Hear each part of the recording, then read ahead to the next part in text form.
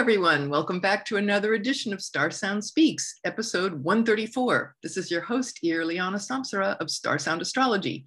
And I'm so excited because we have back my wonderful, dear star brother, fellow astrologer, fellow ancient astrologer, S.J. Anderson. Yay, here he is, S.J.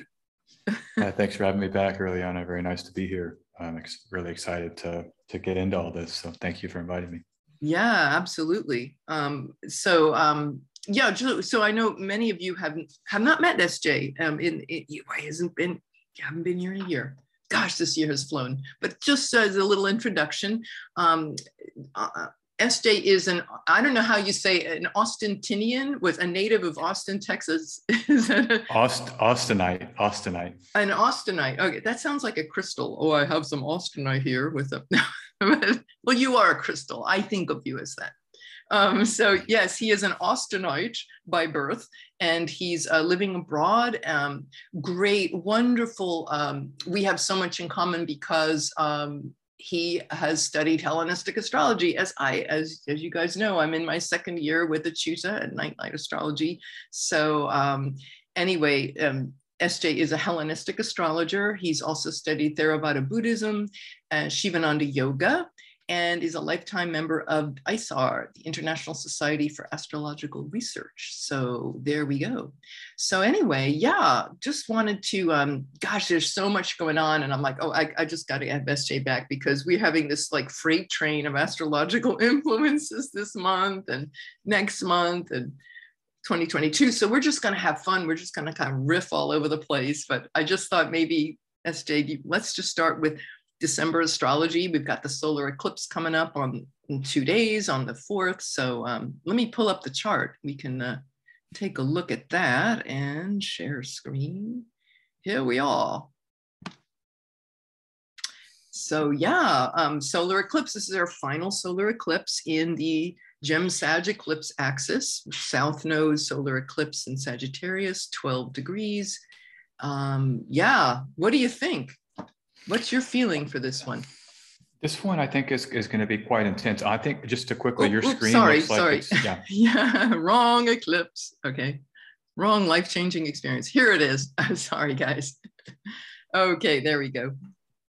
Yes.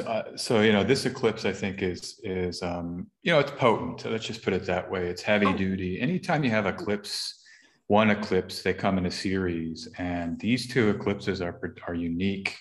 This eclipse season, we had a lunar eclipse on the notorious fixed star Algol to kick off this eclipse season. Algol has some very, let's just say, intense and kind of fearful symbolism.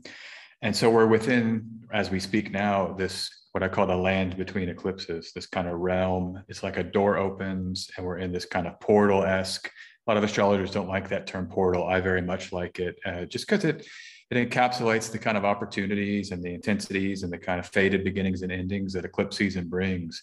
I bring up the lunar eclipse on Algol because it's really a period of time is how I like to think about eclipses. And so to understand this solar eclipse, we just need to note that we're in it now. This Algol eclipse triggered this energy that now we're building towards. And the thing about this eclipse is that there's also a fixed star conjunction with this solar eclipse. It's the fixed star Alwade. I think that's how you say it, which is in the Draco constellation, the poisonous dragon. And this is another really intense fixed star that can kind of portend. Let's just come out. I'm going to speak really clearly here. As astrologers, there's always ways to examine difficult energy or dark kind of symbols and kind of turn those symbols and kind of explore how we can use those positively and with love and kind of spiritual centeredness. But Algol is the head of Medusa. We know that in that myth, Perseus, cut her head off, and that's part of that story. This kind of violent act. But the Draco constellation has some similar mythology in terms of it being associated with poison. And then there was a slaying of this dragon in some of the myths where a Draco was slain. And so, these. To come back to the symbolism of both of these eclipses in this whole eclipse season, I do feel like there is a kind of intense questions about, what is violence? Where do we find violence in this society? is the body protected in this moment? And it's worth noting the two big things I'm watching, well, now three, but the three things that I've seen that have been kind of related to these themes during this eclipse season is, one, we've had the return of some of the corona narrative has gone darker. And, you know, it's always been in the background, but right after that lunar eclipse and before the solar eclipse, during that Leo moon, there was a T-square with Mars and Saturn.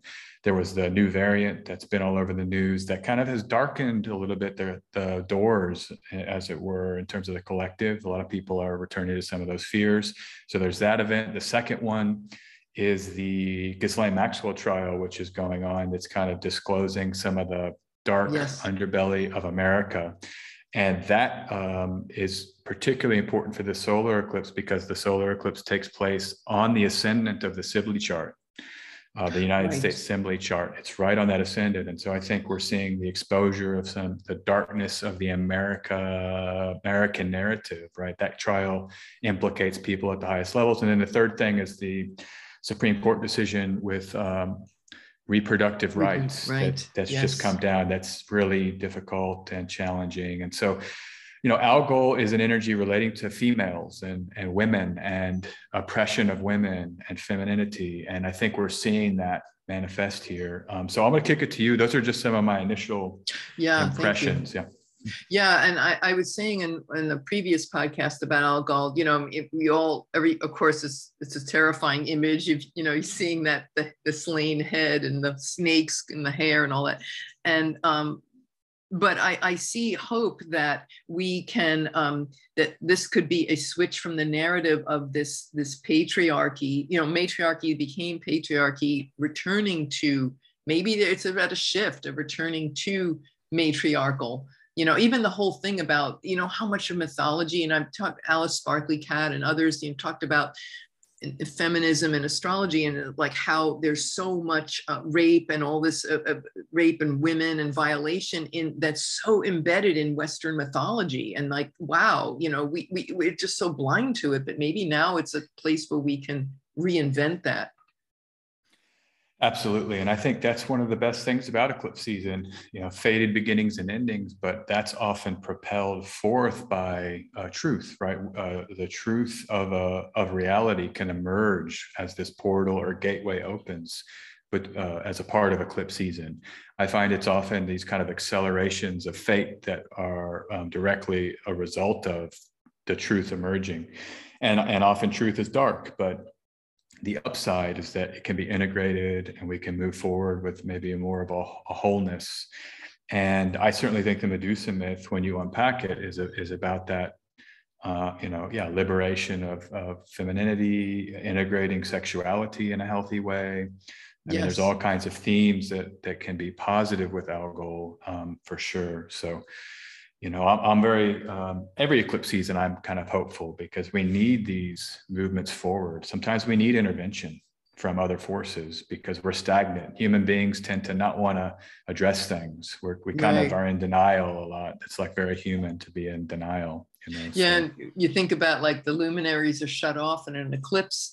And so it's like sometimes just like when the power goes out in a hurricane or something, it forces you, you're in such a comfort zone, and then it forces you to just wake up. And so when the lights are shut off, it's definitely Mother Nature's cosmic telegram, you know, wait, hello, this needs to be looked at because it's not being looked at.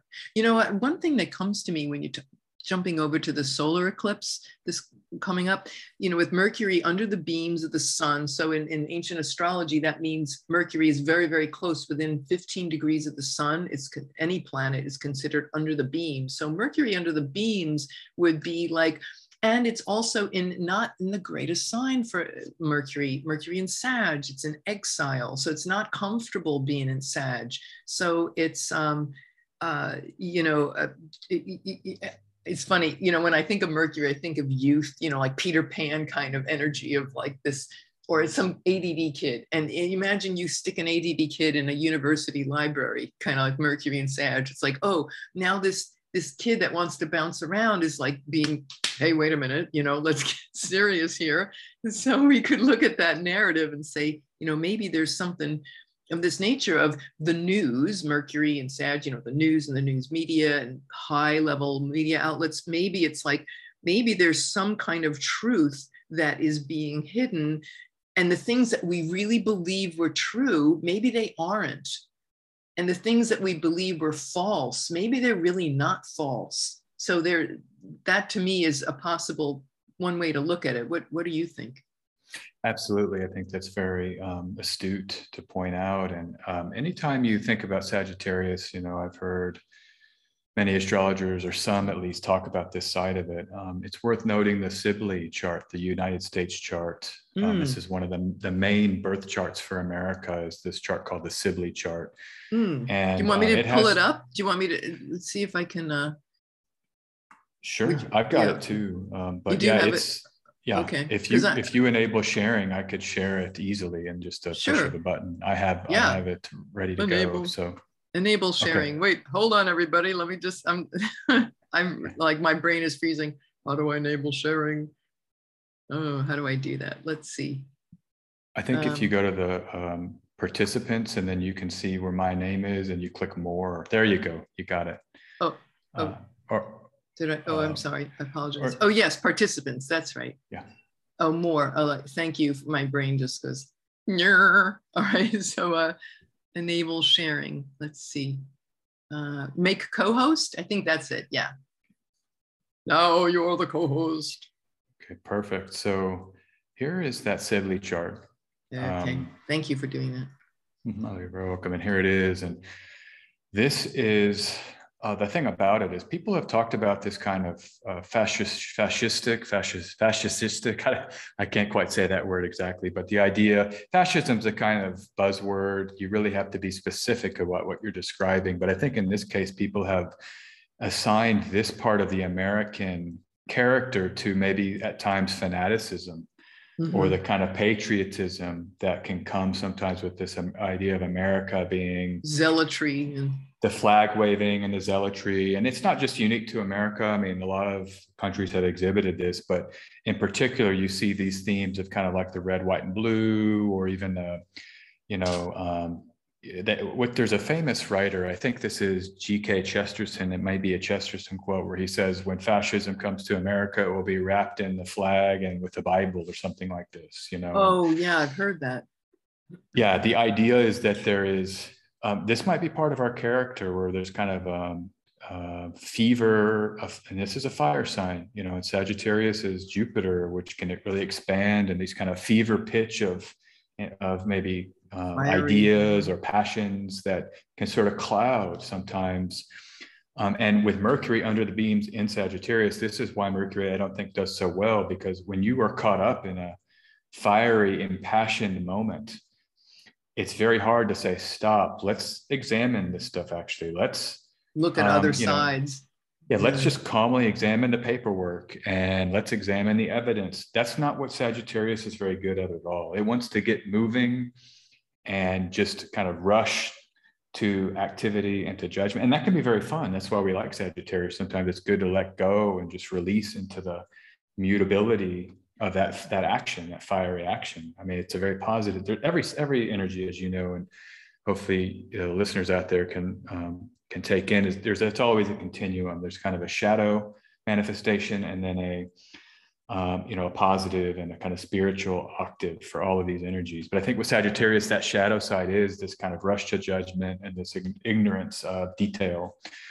And so I think, that's my take on what you said. Basically, I fully agree. And that's something to note. I mean, in our personal lives, it's not just the collective narrative. It's like in our personal lives, it might be good. And I always think about with eclipses to calm down, wait things out, pray, mantra, really dial the life down, because these energies can be so overwhelming that, we have to kind of try to ride it out in a way that is not detrimental, so rushing to action right now may not be the best, and watching where we might be, let's say, have blind spots, or like if I'm triggered and feel very passionate about something, maybe that's the signal that I need to pause and examine some other sides, or just calm down a little bit and recognize I don't have it. Yeah, I don't have the full. I believe lies. We all believe lies to a certain extent, and just calm down. So. Yeah. And when I think too about the shadow side of Sag, it's like this feeling of entitlement or pontificating, like, oh, we know what's best for you, or, God told me in a dream. Like I remember President Bush saying this during the Iraq War, like, God told me in a dream to invade Iraq. It was something like that. Like that's just so Jupiterian, well, God said, so I'm going to do it. And thank you for sharing that this doesn't agree with you, but I don't care, because I'm going to tell you how this is what you have to do, and it's like, that can be the nasty side of, there's always a shadow. So, yeah.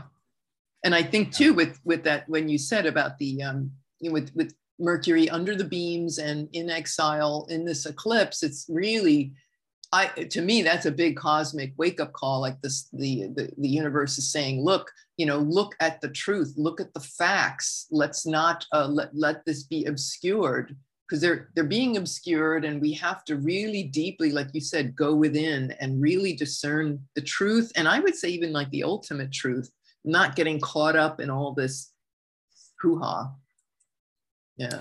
Yeah. And this is another part of it, is that this is the final eclipse of the long series of eclipses along the Sagittarius Gemini axis that began with a lunar eclipse in June 2020.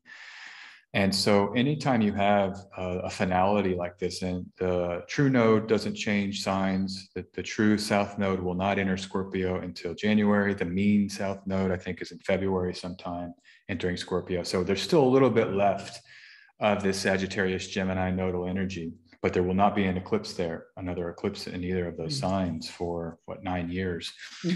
But we're dealing with, I like to reflect, let's think about June or May, June until now. And what, is there a theme, or can we knock off that period of time, and what stories were emergent and kind of dominant? And I certainly think COVID, to go there, that seemed like, even though it hit in March, it's not until this eclipse cycle that we're kind of piecing together, after the initial shock of what is this, and 2 weeks to flatten the curve. And then this cycle, I think, has been about integrating in all the facts that we've discovered and the collective narratives around it.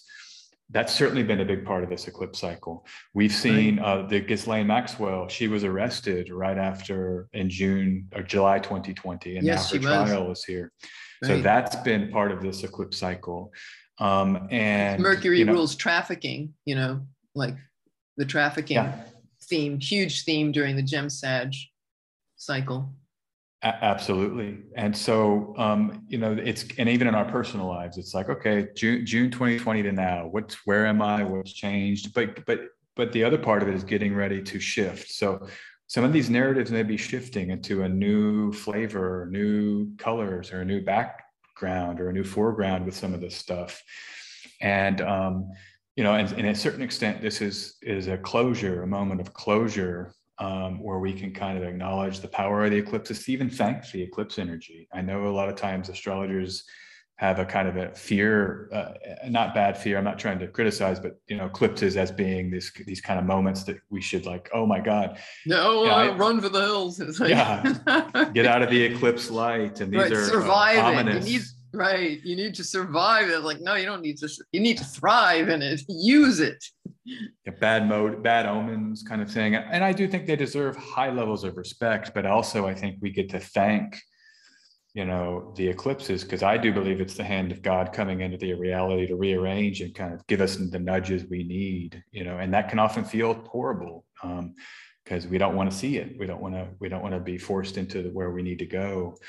And so that's just something here. I think we're kind of a finality, a closure, and kind of thanking those eclipses to, let's see here, just to acknowledge what they've done. So, okay, I'm going to continue. No. Okay. I stopped to share just to, Okay, cool. Yeah.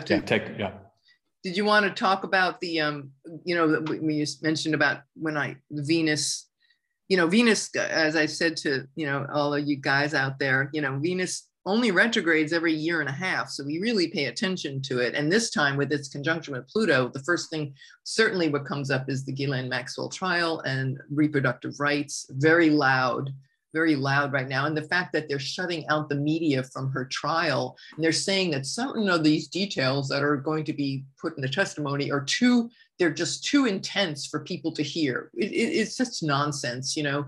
But again, that's that Pluto energy of secrecy, of people at the highest levels being covered up. And then I think too of like reproductive rights. Unfortunately, you know, that Roe Wade is so on the line. It's so delicate. So I'm kind of holding my breath on that one as Venus goes retrograde. Yeah, I think the Venus retrograde is a very important one because it's hitting the same degree. You want me to pull it up, the Venus retrograde? You can if you'd like. I mean, yeah, just whatever you want to share there for sure. So. Venus retrograde. Here we are. Transiting Venus turns retrograde. Here it is. Here's the chart of Venus retrograde. Are you looking at the retrograde station there, right? It's on the 20th. Let's see here. There you go. Yeah, the 19th of December. In the Eastern time zone, it's 19th of December. Yeah. So the thing about this for Venus retrograde is that it's going back over all of the hot degrees of 2020.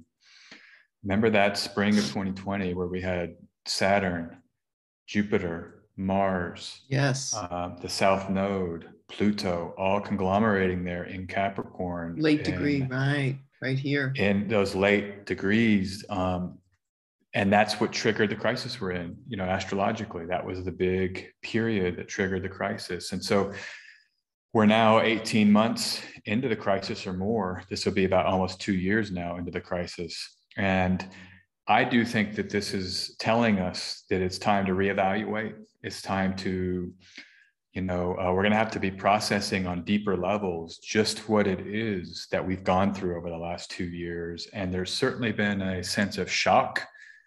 And that I'm still in levels of shock around all of the changes in my personal life and all the decisions I had to make around, you know, lockdowns, shutdowns, closures of countries, change, all the, and I'm sure I talk to a lot of people every week. A lot of people are going through similar, you know, went through similar upheavals in their lives. And so part of this to me feels like a review of and a kind of deep, you know, review is what retrogrades are. We look back, we feel. With Venus, I think it's more of a feeling review. It's not like a Mercury retrograde review where it's maybe more intellectual or like business oriented. This is more emotional, right. and social too. And social. Yeah. Just you know, so that's why I say it's emotional, because relationships are about. They're not about the mind. They're about, certainly part of it can be the mind, but it's how people make us feel. Yes. And the comfort and the spiritual, the connection is a great keyword for Venus. So we're kind of reviewing connections but related to the upheavals. There's certainly a component of this Venus retrograde. And then the one other thing I'll say quickly is that Venus will be in these Saturn ruled signs, Capricorn and then Aquarius, until 5 April. And so we've got to get used to Venus being ruled by Saturn. We're here now, and it will be, I think, 5 months total by the time it's all said and done. And this is, you know, seriousness around our connections, the longevity around connections. Maybe we're purging and we're kind of focusing on people that really can serve us or are reliable. You know, Venus, Saturn can be very constructive in terms of boundary setting and finding reliable people that can really love us and with a strong container. You know, and so that's kind of the opportunity that I see here against everything in the world. It's sort of purifying and purging a little bit some of the relational dynamics to help us get through this really difficult period that we're currently in and still in, you know, so. Right. And when I think too about Pluto in Capricorn, and with that Venus conjunct, the Venus journey has that Plutonian influence of, look, we have to get rid of these toxic elements. If you want a sustainable world, if you want healthy, sustainable relationships, you have to look at that dark side. You've got to go through that dark side of the soul the dark, whatever the dark night of the soul, in order to come out the other end and reinvent and reprogram into something healthy. But it's like facing that shadow, but, you know, knowing that we're all in this together, and how it does play out in the collective. I think too of the, you know, this is all happening just as America is going into its Pluto return, which is in other words, Pluto is at the same degree of 27 degrees 33 minutes in the USA chart. So that's the same degree as it was when the country was founded. So you know, but now in this Jupiter and Saturn and Aquarius this year, you know, you can see that, and that shift, it's become a war of ideology, you know, so much, so strongly. And I think too, there was a, let me see if I'm gonna see if I can, I need to pull up a picture, a beautiful picture of a cathedral. It was a 1226 was the last time I think that Jupiter and Saturn were in conjunct in Aquarius at the degree of, at like 0 or 1 degree. You know, it was like, man, like a long time ago. And so, oh, what's that? Reims Cathedral. Yeah, I love this cathedral. This, that was so at that time, when you see the interior of Reims Cathedral, let me see if I can find it. Yeah, there's a great picture. Let me pull this up for you guys and stop share, and I'll show you this cool photo. Okay, so here's the interior, this beautiful cathedral. So here's about the time when Jupiter and Saturn in Aquarius, where when I think of Aquarius, about technology, technological breakthroughs. So I remember I loved art history, and I remember this, that the teacher was telling us what a breakthrough this was in the cathedral building of the time, before the this is like high Gothic period, these low, heavy, chunky buildings, the Byzantine era of cathedrals, they were low ceilings. They didn't have the technology, but somebody invented the flying buttress. They perfected it so that it enabled the walls to be built very, very high, and therefore have these gorgeous ceilings. And look at all the light that can come in to the, and then these see, it's not just one level, it's 2 levels. So it's more light and more you know, sunlight on all sides. So this technological breakthrough enabled religion to flourish in this whole new way. And I also think too, it's the Crusades, like this whole idea of religious and spiritual ideas, and technology and religion were married at that time, you know, with this cathedral. So now with last December, when Jupiter and Saturn came together at 0 Aquarius, here it is again, except it's not a cathedral. It's actually, you know, I can't stand him, but Mark Zuckerberg, Metaverse.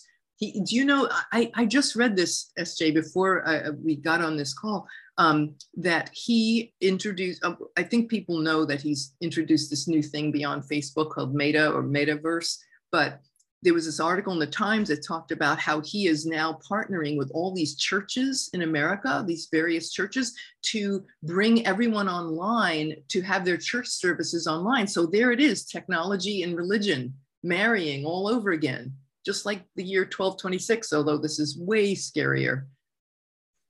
It's just crazy, yeah, isn't it?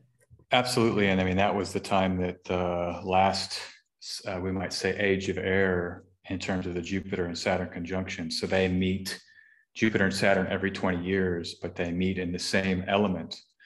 And they'll stay meeting in the same element for roughly 200 years, and then they shift to the next element. And the last time, we just started in 1980 and 2020 and 2000, a series of kicking off this process by which we now are fully in the age of air with respect to Jupiter and Saturn's conjunctions. And the last time it was 1200 roughly, I don't have the exact, but basically 1200 to 1400 was that same period. And yeah, I have a whole video on my YouTube channel about this where I really broke it all down, but you have Genghis Khan, right? He conquered the world, but you have technologies of all kinds, which came, eyeglasses, gunpowder, trading routes that were developed. Right. Now this to this, I didn't realize this building technology with the Gothics. I mean, that's extremely powerful. So yeah, we're entering into a period, and I think where technology is certainly going to be the technological kind of takeover of the life. And this, how does the human spirit and the human body and the human kind of person interact with this technology so that we are protected and kind of uplifted in the maximal way. And I think the metaverse, the term metaverse was around before Facebook rebranded as Meta, but the metaverse is this kind of digital realm that we enter. It's kind of like VR, but you'll have a lot of more economic activity and maybe an avatar. And I think there's some upsides to it. I mean, I can see having, like, this is kind of a metaverse in a way, what we're doing here on Zoom. It's just that this will be built out way more, and a lot more economic activity may be brought into this space. So I'm kind of in some ways excited about it, but in other ways, really aware that we'll have to retain our humanity, meditate and pray, separate out and get back into nature as much as we can, and then interfacing with the metaverse in ways that are healthy as much as possible. And we might have to, we may have to push back against some of the things that become popular, things like injectables or wearables that might be kind of pervasive and omnipresent. Some people, I think, are going to enter a space like that where you don't have a separation from the metaverse in terms of the technology being literally embedded into the body. That's the kind of stuff I think we would want to avoid. Yeah. And, in my view, I would want to avoid that, but yeah, some of it I think will be good. It's just what I'm saying. Right. It's like, oh, well, it's in the guise of progress. It's like, okay, but there's always that shadow. And gosh, can you imagine we'll have to do this another time, the Pluto's entrance into Aquarius. I know we're jumping ahead of ourselves, but that will be pretty outrageous. But we before we even get to that, we're still let's get through this Pluto return at 2733 Capricorn. And I also think too of here it is, and again, this is just simply walking this middle path, not taking sides, but just simply sharing that, I've been reading about how many people in the military, these soldiers in the American military, have not wanted to, some have taken the vaccine, thing for COVID, and others, so many, this huge faction that has not. And so to me, it's like, wow, there it is, like the war of ideas and ideologies, right? Air signs. And so these beliefs about, no, we're going to rebel against this, so you see how it plays out.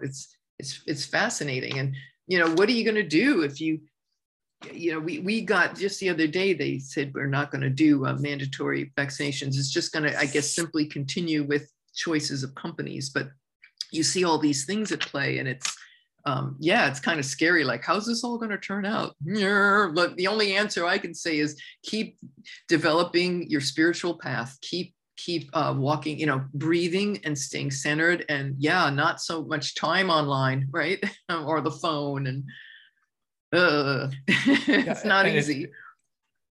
I think it's worth just mentioning, if we're talking about the Pluto return, it's in the second house, the Sibley chart, second house of the economic health of the nation. And I am getting the sense, like, I'm not a pure financial astrologer by any means. I mean, those guys are really running data and really analyzing cycles. I don't have that kind of depth in terms of my practice, but I do follow that some, and I do think I would not be surprised if there's some economic downturn. There's an inflation problem right now, runaway inflation. That usually doesn't end well because people can't afford things, can't afford the basics. And then you have people being forced out of their jobs because of this choice around the mandatory medical interventions. I think in a lot of places you may end up with a crisis here, an economic crisis that could be coming here. And I wouldn't be surprised, like I said, as astrologers, we hate to predict things that could create fear. But I do think that there could be some economic downturn, and I wouldn't be surprised if that took place. And so it's good to just think about that as a potential scenario, and how might you prepare for that, or having, like last winter during that new moon in Aquarius square Mars and Taurus in Texas, the power went out for a week. There might be things to just have some cash, have some canned food, preparing for maybe if there's shutdowns or a crisis of some kind. That's always good to have. But I do think, yeah, just this idea of the inflation and what happens when, people leave their jobs and what's going to happen. And it's, the thing is about the Pluto return, this is it, 2021 right now, and 2022, particularly, let me get the exact month. There's like a date in there. It's like, I think this February, where you have, in 2022, let's see here, you'll have a pile up in Capricorn. And the one way that astrologers like to look at transits, so I'm looking at 30 January 2022, Mars. Do you want to pull it up? Sure. You want to pull it up on the screen? Sure. The one way to examine any transit is you can say, yes, it's the exact Pluto return. But I think more than that date of the exact return, which is February, I think 22nd, maybe, is one I've heard, early March. Yeah. Isn't that interesting? Washington's birthday. Oh my God, that's crazy. That's huge symbolically, for sure. That's a big symbolic. Yeah, that's really Twilight Zone music. Yeah. Okay, just sorry, I didn't mean to interrupt you. No, please, no, that's great. I mean, no, that's huge. I mean, no, first time I've heard that, and that's, I think, like, it's like that lightning bolt that hit the Washington Monument, I think, during the eclipse, the Great American Eclipse, like around that period, and it cracked the Washington Monument. Remember that? Oh my God, I got chills when you said that. Yeah, I forgot about that. Yeah. So, the thing is that here in January, you will have Pluto, Mercury, the Moon, Mars, and Venus all in Capricorn. And there's this heavy conglomeration during a Mercury retrograde. It's not just that Venus retrogrades, but Mercury will station earlier in January, and then it comes back into Capricorn. And so this, to me, feels like maybe the climax of the Pluto return here in January. I mean, I wouldn't be surprised if we see some sell-offs in the market. The cryptocurrency space could be selling. I know a lot of crypto astrologers are talking about Jupiter and Pisces bringing the market down, and that could have a cascading effect. And so I would be prepared for, some kind of economic stuff that's going to potentially go down this winter on top of everything else. This does not look very easy to me and to others I've talked to. This looks like a really kind of trying and sort of difficult moment here for the collective as we get into this Pluto return, because it's all Saturn. Look, it's Saturn rules. Yeah, Saturn, the moon. Saturn.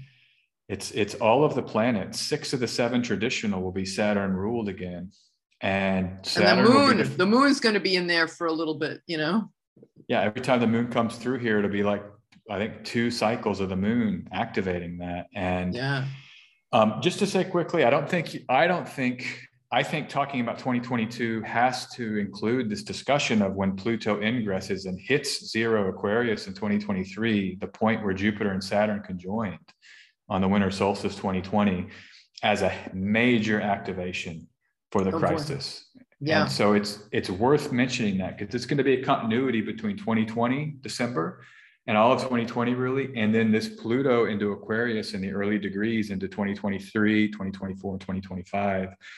We're in that milieu, and I don't think there's for your listeners, one way of thinking about it is this crisis, buckle up, because we're not out of this, and we may not be getting out of this for a few years. And the other thing I want to mention here about 2022 and about March is that Andre Barbeau, some people may have heard of him, famous French astrologer, pioneered an outer planet measuring technique, predicts a pandemic crisis in 2020. His he predicted that like 10 years ago. He predicted it, I think, 2011, 2012. He had an article that predicted it. It's too bad he's passed on. We'd love to interview him. he passed on he pieced out in mid to late 2019. He was like, all right, here's my prediction, and I'm gone. He was in his 90s. So right before the pandemic hit. Right. He was out. Right before he said bye. But he's got writings, and he says 2025 is when it's over. So but the thing is, his index, and I won't bore everyone with the measurement tool, but you basically measure the distance between the 5 modern outer planets. When it hits its lowest point, and I did hand calculations because of the software available won't do that for you. I got the software that I could find, but I did the hand calculation. The exact bottom is, I think, March 25th or March 26th of his index, 2022. And so we're now hitting tell me bottom. what that is again, the measurement. Can you explain that? Yeah, yeah, I will. Yeah, and I'll do it as simply as I can. Basically, you take the 5 modern outer planets, and that would be Jupiter, Saturn, Uranus, Neptune, and Pluto. So I call those the modern outer planets, because I think in the 21st century, we're sort of reformulating some of that. You know, there's questions about Eris and Ceres. If you notice in my charts, I always include Ceres and Eris, the other dwarf planets, because I think they deserve part of the conversation if we're going to get Pluto in. And there's Haumea, there's Makemake, there's a bunch of them that are very important, actually. But modern outer planets are the planets that astrologers in the second half of the 20th century kind of settled on, as these are the 9 astrological planets, or the 10 astrological planets. And so when Barbault was developing this technique, that was what was popular amongst astrologers. And so what you do is you just measure the distance. And actually I can change my screen here. I think I have a setting where I just include those. So here's Pluto with Uranus and Neptune. And let me just add, actually, let me see if this is it. No, this will just take one quick second. Everybody take a sip of water.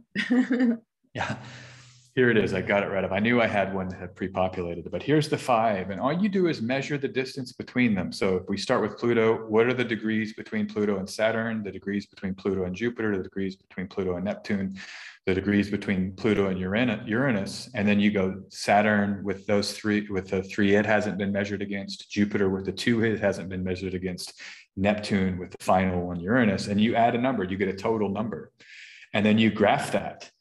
And so I'll show you an example. Actually, you can just quickly pull it up on any search engine. Let me just Google this for folks, because you'll see it. This will be an easier way to visualize it.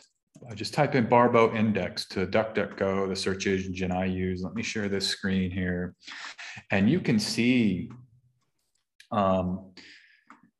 here this measurement of the planets here, right? And here, this from this website, Time Price Research Astrofin.blogspot, it just measures the highest number is when you have, this is inverted. This person inverted it. So when you're looking at it, let me see if I can find one that's not inverted. Let's see here. This one's not inverted, and this is a great one. So that's the Cold War. Actually, that's not the one I want. Here it is. Here it is. So this is from a website, hanavarana.net. This article is amazing. If people want to go there, I can send it to you if you want to include it in the links. But Contraction, Crisis, and Revolution, 2020 through 2024. Is there any way you can make that a little bigger? Oh, there you go. Yeah, there it is. Can you see this better now? Is this a little bit bigger? Much better. Okay. Thank you. You're welcome. So here you go. This is his index, the dark blue line. You see how that measurement I just described is getting smaller and smaller as the outer planets contract with each other. They get closer together, and this index number drops. And I'll just say this, it's the same principle we have in astrology in terms of planets contracting and expanding, the lunation cycle, right? The sun and moon contract together, and then they send out and expand, and it's the idea of growth. And then that full moon is the apex of growth, and then the sun and moon join together. And so it's the same principle here, except you're measuring 5 planets against each other. And he did this research and found that when these 5 modern outer planets are contracted, it's a crisis point. So the way this technique, the way it came to be was that before World War II, there was a big astrological conference in Europe, and no one predicted World War II. And so after the war, Barbault and others were like, what happened? How did we miss this? And he developed this technique, but this technique predicts the war, because that's the low point in the cycle right around World War II and when World War II happened. I don't have those exact numbers memorized. But here we are. So 2014 is when this chart that you're looking at starts, and then it starts descending. 2015, 2016, Trump, right? And the crisis that brought. 2017, we're now descending. 2018, all of the intensity of just what we went through. 2019, now this is where we hit COVID. Right. 2020, and now you're getting towards the very bottom of the index, and you have here Saturn, Pluto, February 2020, Jupiter, Pluto, April, June, and November 2020, Saturn, Jupiter, December 2020. Now you bottom here, right here in 2022. See, this is measuring probably once a year, and this has it on 2022. I hand calculated it. It's March 25th, I think, 26th, 2022. So it's a few days before Jupiter Neptune conjunction. It's the bottom, and so we hit bottom in March. We hit bottom. And that's what I bring this up to, just it actually underscores and confirms this idea of the Pluto return, which happens before we hit bottom, this Venus retrograde and all this Saturn ruled conglomeration that happens in January and February and March this year.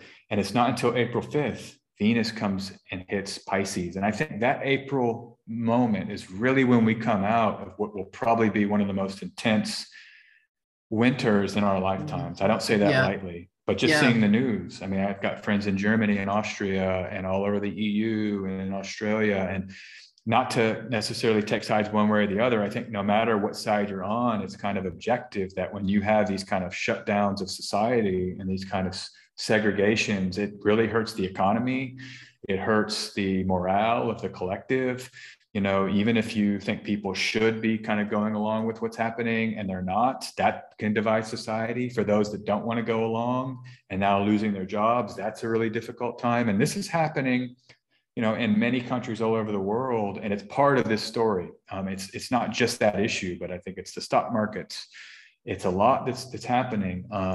And there's a lot, I mean, there's so much more to talk about crisis here. Maybe one other thing I want to add, and I hate to, you know, as astrologers, we have a code of ethics. We really don't want to engender fear. And I guess I should just stop here and say, listen, if this is not to give fear, it's to have an honest look. You know, humility is when we honestly look at things, even if they're difficult. You know, we're having to walk a fine line between sugarcoating and too much of that kind of love and light that is maybe denialism.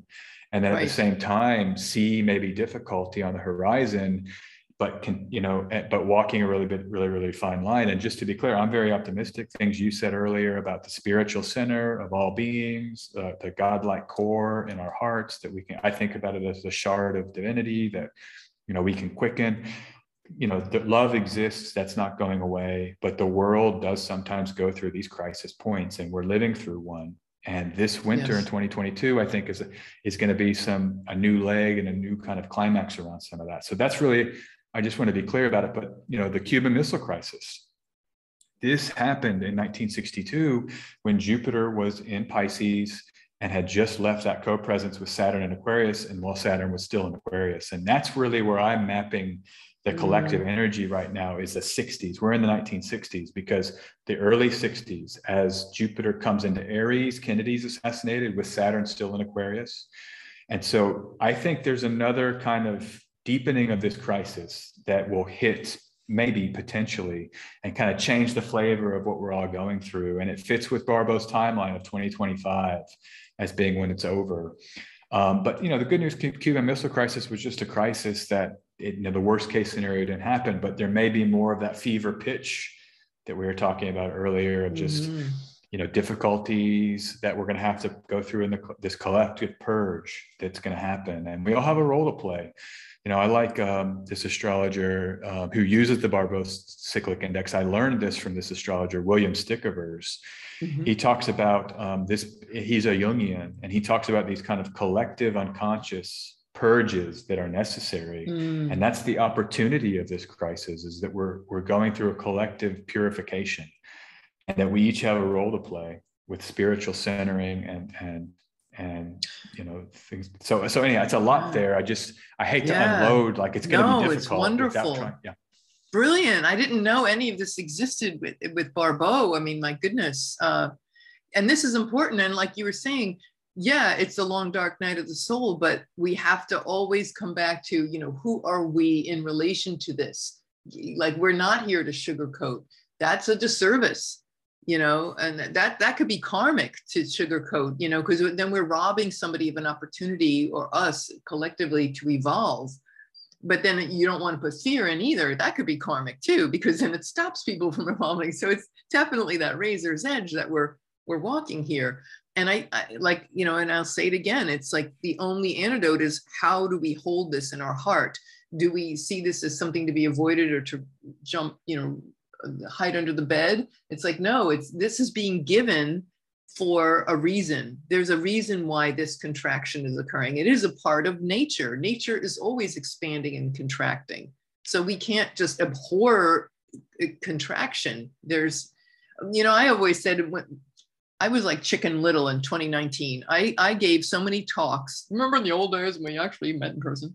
And I kept saying, okay, everybody, listen, next year, 2020 is going to be intense. Okay, I'm sorry. I don't mean to like burst anybody's bubbles, but I got to be real with you. I can't not say this, but I remember saying, when you contract, there's, and this is maybe this is, I feel this is to cap off everything you're saying, SJ. The contraction does serve a divine purpose. And that is, and I know this from, 8 years of Catholic school, right? I had the little Catholic school girl with the plaid uniform, and we always had to, we practiced Lent, 40 days of Lent. You had to take your candy money and put in this silly little cardboard box they gave us. Don't buy candy, deny yourself. You're supposed to give it. And then you had to give it to the nuns, who they gave it to the poor. Okay, but there was this contraction, right? Nobody liked that. We wanted our bubble gum, right? And of course, it got lost in the dogma of all that. But the contraction serves a purpose. As we contract, or as I said in my talks, it's like pressing a water balloon in. If there's contraction on one side, there's expansion on the other. So contraction is only in one place, in one dimension. It is allowing us, consider that this is like the divine's golden opportunity to help us evolve. Because if we take away our comfort zone, we are going to be forced to, not that you have to evolve, it's a choice, of course, but we can move through and experience something else, which lies beyond this. But that contraction is here for a purpose. So I think that's the only way I know, for me, the only way I know how to make sense of this, and it pulls me through the fearful, scary part of what's coming and what's occurring. That's all I had to say. Yeah, no, Thank you. I mean, that's beautiful. And I tell people, even before any of this, when people in a personal crisis, there's kind of a point you have to say, is God real? Is love real? Is life worth living, really? And we're all having to kind of confront that core existential question at some point in our lives, where we'll be faced with that, a lot of us. And, I believe I've gone through that in my life, several times, or not like a few big periods, one or two where like I was confronted with those questions. And I'm grateful that I said yes to life. And I love life, and I love being a human, and the love and the connection and the beauty that exists. But my deep appreciation of that comes out of, crisis points in my personal life. And so this is a collective version of that. And the good news is that Barbot says, by the time we get to 26, so you can see on this chart, you hit 2025 and then 2026, and then look at this rise, 2026, 27, 2028. It's a dramatic rise. And he says that we enter, by this time, we'll be fully in the new world civilization, I think is his exact phrase. And it's the best astrology of the century happens in the second half of this decade. If we can just get through this crisis, that we're going to have the best time there is going to be. And so, it's hang on, love your neighbor. I love the Christ. I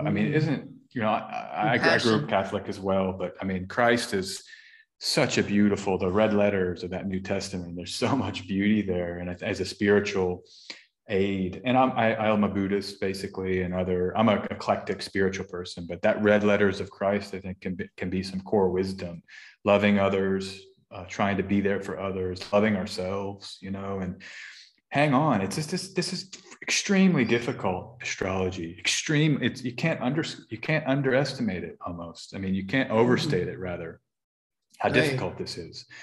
So just, the self-compassion is a big part of it, I guess, is what I'm saying. And then this excitement, hold on for some of that hope. Look at that hope, that rise. think will be a real. You're right. It So can be just 2 words to boil it down, is hang on. I love that. Just hang on. And it's great to see. It's like, because, you know, when you're in it, you don't really, you think it's just going to happen forever. It's like, that's what I love about astrology. That's what I think is so incredibly important about astrology, is that it shows us, hey, look, we can show you when you're going to come out of this. Here's when you know, so hang on, because without it, in the years before I discovered astrology, you know, I went through hell. Nobody who, if you don't have astrology in your life, you're not seeing these cycles and you don't know. And so think of all the despair that can be avoided when you see, like we just saw that chart. It's like, okay, we got this. We got this. And I just want to show you this other chart. That this is to visually express what you just mentioned, because this is the chart of 10 July 2026. And look at the beautiful geometric elegance. This is only those 5 modern outer planets again.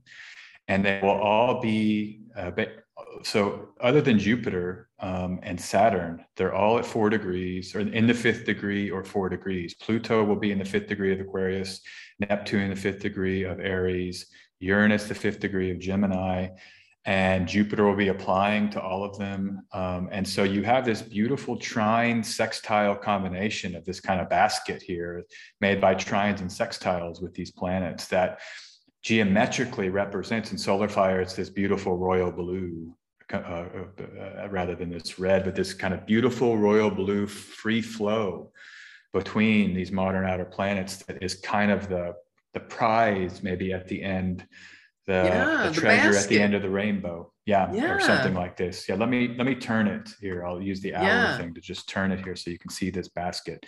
Something like this. Look at that basket. I love it. Sextile. And just to express, so Pluto will be applying. That'll be the 10th of July, 2026. So that's, you know, only 5, not even, you know, little over 4 years out. Little over 4 years out. And so, you know, it's just we can't even imagine. I mean, I honestly don't even try to imagine what this could mean collectively, because the purges that we're going through, 2020, 2021, 2022, maybe into 2023, 2024, we'll see. I mean, who could have thought in 2019 that by 2021, the globe would be locked down for a lot of people, you know, the whole world would be changed in the way it's been changed. Totally unfathomable. And that's why I think the shock that I was saying earlier, a lot of us are still in shock at even at unconscious levels. There's a shock that's happened. The cognitive dissonance, like I can't, so I think this was a nice segue, because it really contextualizes 2022 and so just to come back, that Capricorn pile up with we're still really on the Venus retrograde, right where we started, right? Or, you know, right after the eclipse, because that Venus retrograde is triggering the Pluto return, which triggers the crisis, which is in this context of the Barbeau system and then this kind of final transit. So this is a great way to look at the context, not just for the next few years, and for 2022, that if you could, how would you phrase that then for 2022, like overall astrology, you know, we're fully in it, and we, you know, like you said, hang on, this is all being fermented, it's work in progress, the alchemy, it's like the bread's in the oven and it's the yeast is rising, and it's messy, and it's painful, the heat, but you're going to get something fabulous. I don't know, whatever. You tell me. Tell us. My phrase was just simply chaos, and then I have counterculture is the other. Those are my 2 big keyword themes. One's a phrase and one's one word, because the chaos is coming. I mean, let me just point out a couple more transits here in 2022 quickly. I know maybe we've lost a little bit of the kind of year by year flow. I don't think we were intending to do that anyway, but this is the big moment in April. So if you go to like 12 April, something like this, 2022, we have a once in a generation. Let me get the outers back on. I was looking at April. where you have the modern ruler of Pisces, Neptune, the traditional ruler, Jupiter, the exaltation ruler, Venus, and then the triplicity ruler, the secondary, but the main triplicity ruler, the night triplicity ruler comes, and they're all together. This hasn't happened until I think since 1526, roughly. Wow. But this is mutable water. This is like the kind of sea change, the changes that come. I think this is a real, my theme of this has been grief. I think we're going to be in a heavy grief state. I think that come too. April. Yeah. And there's weeping, sadness, a lot of loss. Yeah.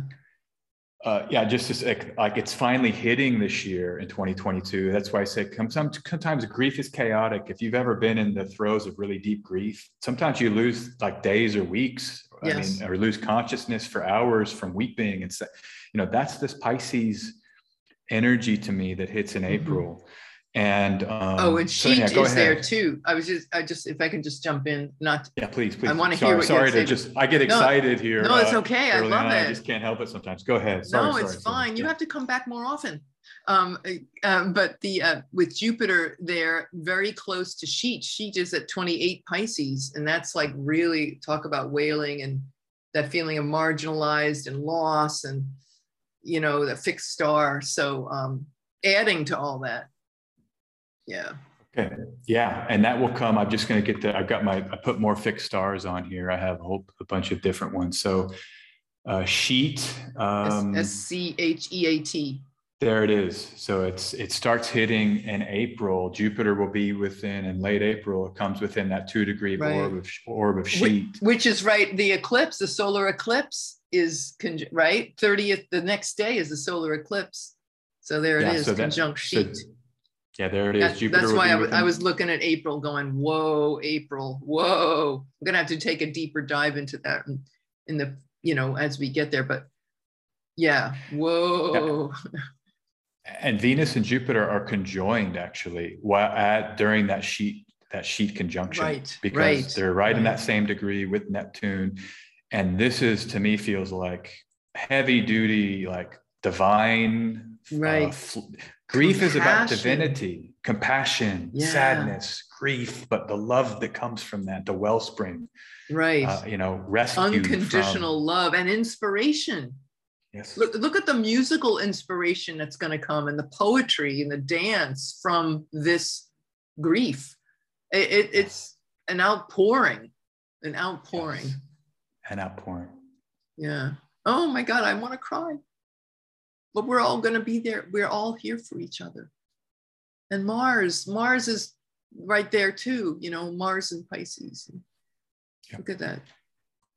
Holy moly. Yep, it's beautiful.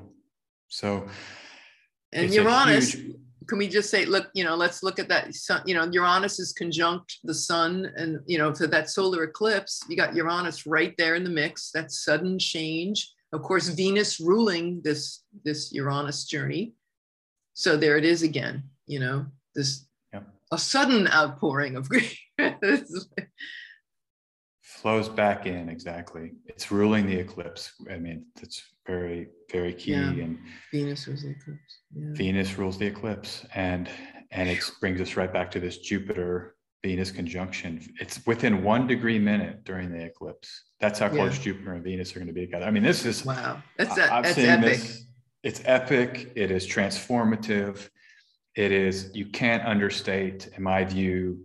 I think this coming after all of that Saturn heavy, Mercury, Venus retrograde that comes earlier, Pluto return, the bottoming of the Barbo index. This is where we really start maybe the grief, the sadness, and there's an opening here. We're coming into warmer weather in the Northern Hemisphere. And I think that's important because of the respiratory illnesses that's defining the narrative now. And people are going to get sick. This happens. And they say COVID's endemic maybe now. And, but other respiratory illnesses, flus, pneumonias, that all hits. And now we're getting warmer. So I think this, hopefully there's some optimism that can emerge, and we're kind of moving out. That's what I see here of, what we've just gone through. So it's important. Yeah. Oh, I was going to say, I think about Neptune rules infections. It's like, okay, well, then we ask ourselves, well, what do we want to be infected by? I'd like to be infected with compassion. Yeah. I don't want to be infected by some nasty pathogen. I'm going to choose compassion because that's like the best thing of all. Yeah, you're going to get infected absolutely. with something, let it be unconditional love. Yes. I don't know, just my thought. No, it's beautiful. And this is like, I mean, Christ is the spiritual figure of the age of Pisces, you know, the fish.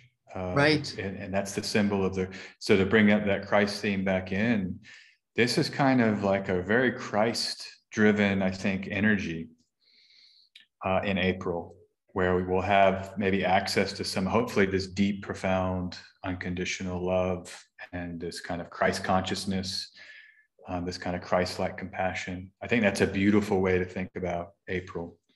And so, you know, it underscores just that Christian symbolism though. Yes, it does. It's interesting about the age of Pisces and yeah. Wow. The Pisces into the Aquarian age. Woo! Yeah, it's wild, man. 2022, 2020 was wild and crazy. We had our own brand of it this year.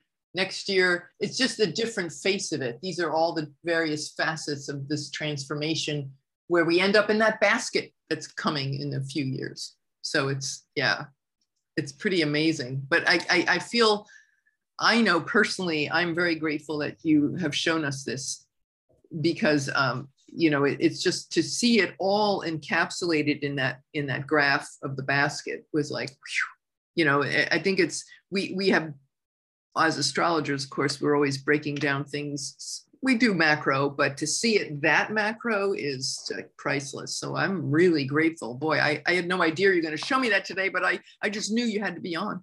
Yeah, I knew it. Thanks. Yeah, you know, this is, as a pro astrologer, this is my full-time gig, and it's just, I'm saturated in this.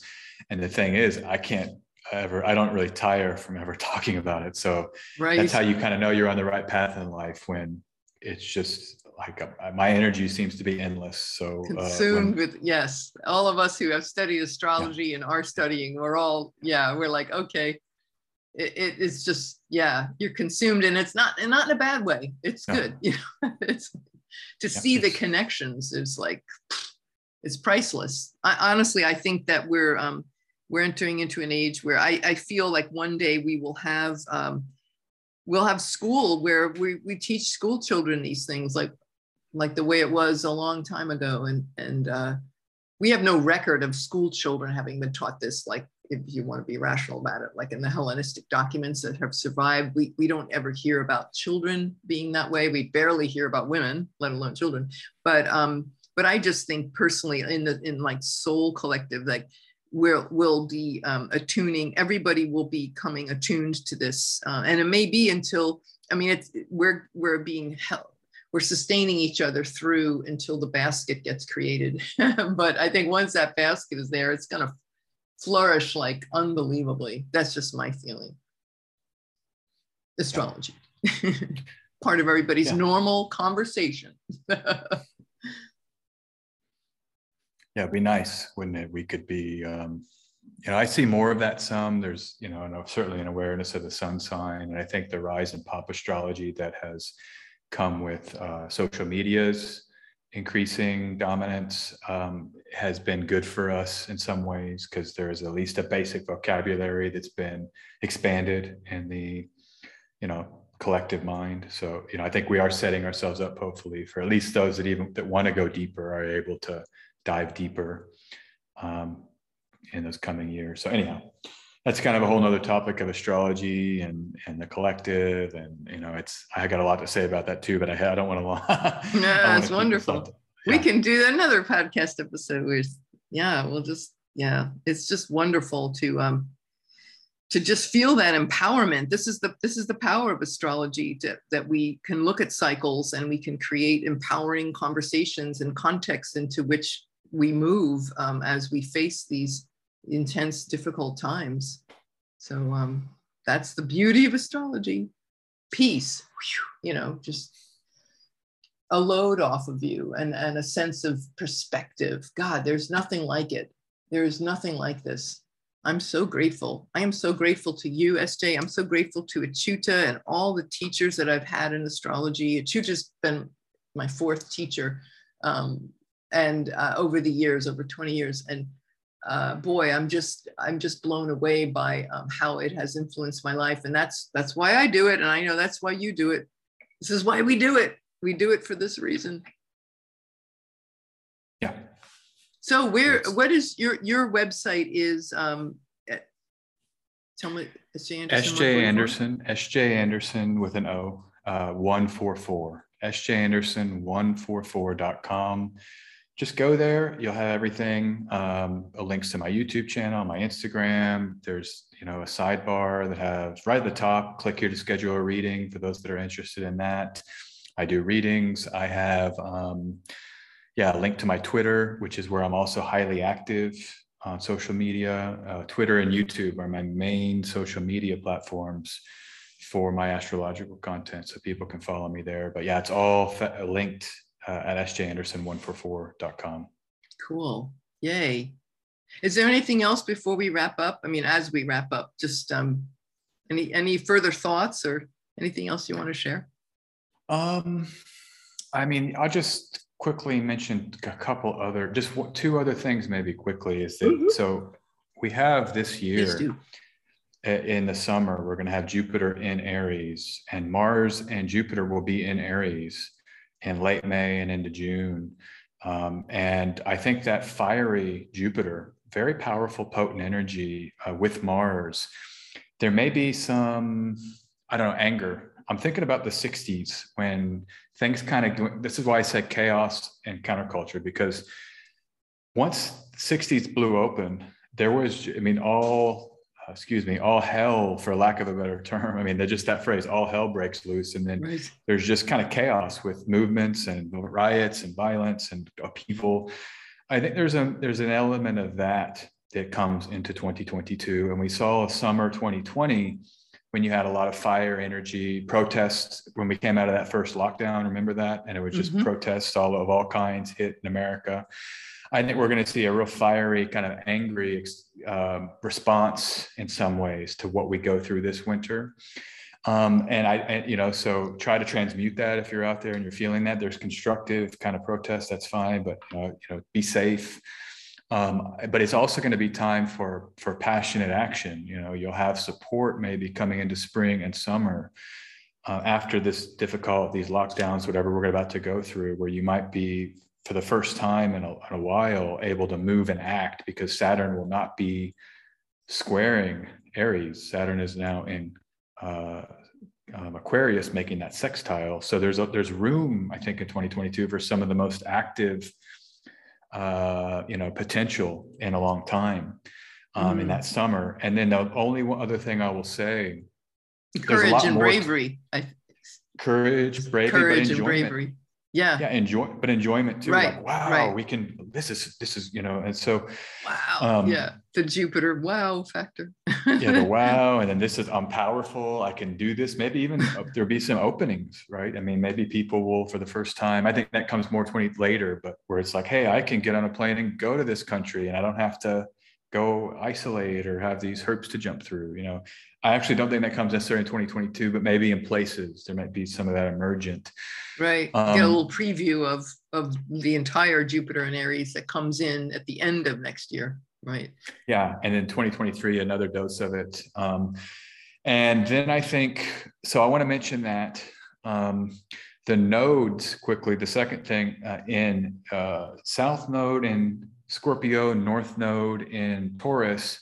The reason why I say counterculture, this happened in the 1960s, the middle part of the 1960s with the Leary, LSD, communal living, and it climaxes with the Summer of Love. The first half of that Summer of Love in 1967 was when that transit ends in Taurus, Scorpio. And Scorpio. But then you have Mars, Venus ruled signs when the nodes go into the next sign, right? Aries, Libra. So we've got a lot of Mars, Venus dominating this upcoming eclipse cycle for about 3.5 years. That's all the relationship, love, pleasure, all of that stuff is in play. And I think community and connection, there will be some countercultures emerging, especially in places where people don't have a choice. Maybe there's some communal living or farm life as they leave cities or get off social media if this gets too intense. So that's the second thing. And then just the last thing I want to leave people with, Mars will retrograde at the end of the year. Mars in Gemini turns backward, and it lasts into 2023. But that Mars retrograde is going to trigger, I think, a lot of the processing. It's trining Saturn and Aquarius. And I think we'll have some time to now process the so-called new normal, where maybe we're looking back and there's some truth and maybe passion around some of the things we're learning about what we've just gone through. And there might be, more processing some of that force as we kind of learn more. So just another transit to look out for. Those are some of the other big ones I feel like we should just throw out. People can stay tuned to your podcast, my channels, astrologers everywhere. We always love breaking everything down, and you'll get heavy doses of breakdowns as much as you want out there as we get into this year. But super, excellent. Yeah, thank you so much. I'm so glad we had this convo. Yeah, thanks for having me on again. It's really enjoyable and just an honor and privilege to speak with you. So thank you very much. Yes, thank you. All right, so sjanderson144.com is his website. So give him a ring, as the Brits would say. Well, a digital ring. But all right, anyway, so guys, all right. It sounds funny. Happy eclipsing, right? So my intention and my prayer, of course, is that we are all using all of these transits and cycles of time as astrological cycles as opportunities to evolve our consciousness. That's really the bottom line of what it's all about. So I'm sure that, and that is my wish and my prayer and my hope for all of us as we move through these times together, ensemble, as they say in French. We do it together, and yeah, so there you go. All right, everybody. Well, we will see you again soon, all for the next episode of Starsound Speaks, starsoundastrology.com. This is Irliana Samsara. Thank you all for joining us. Have a great one. Take care now.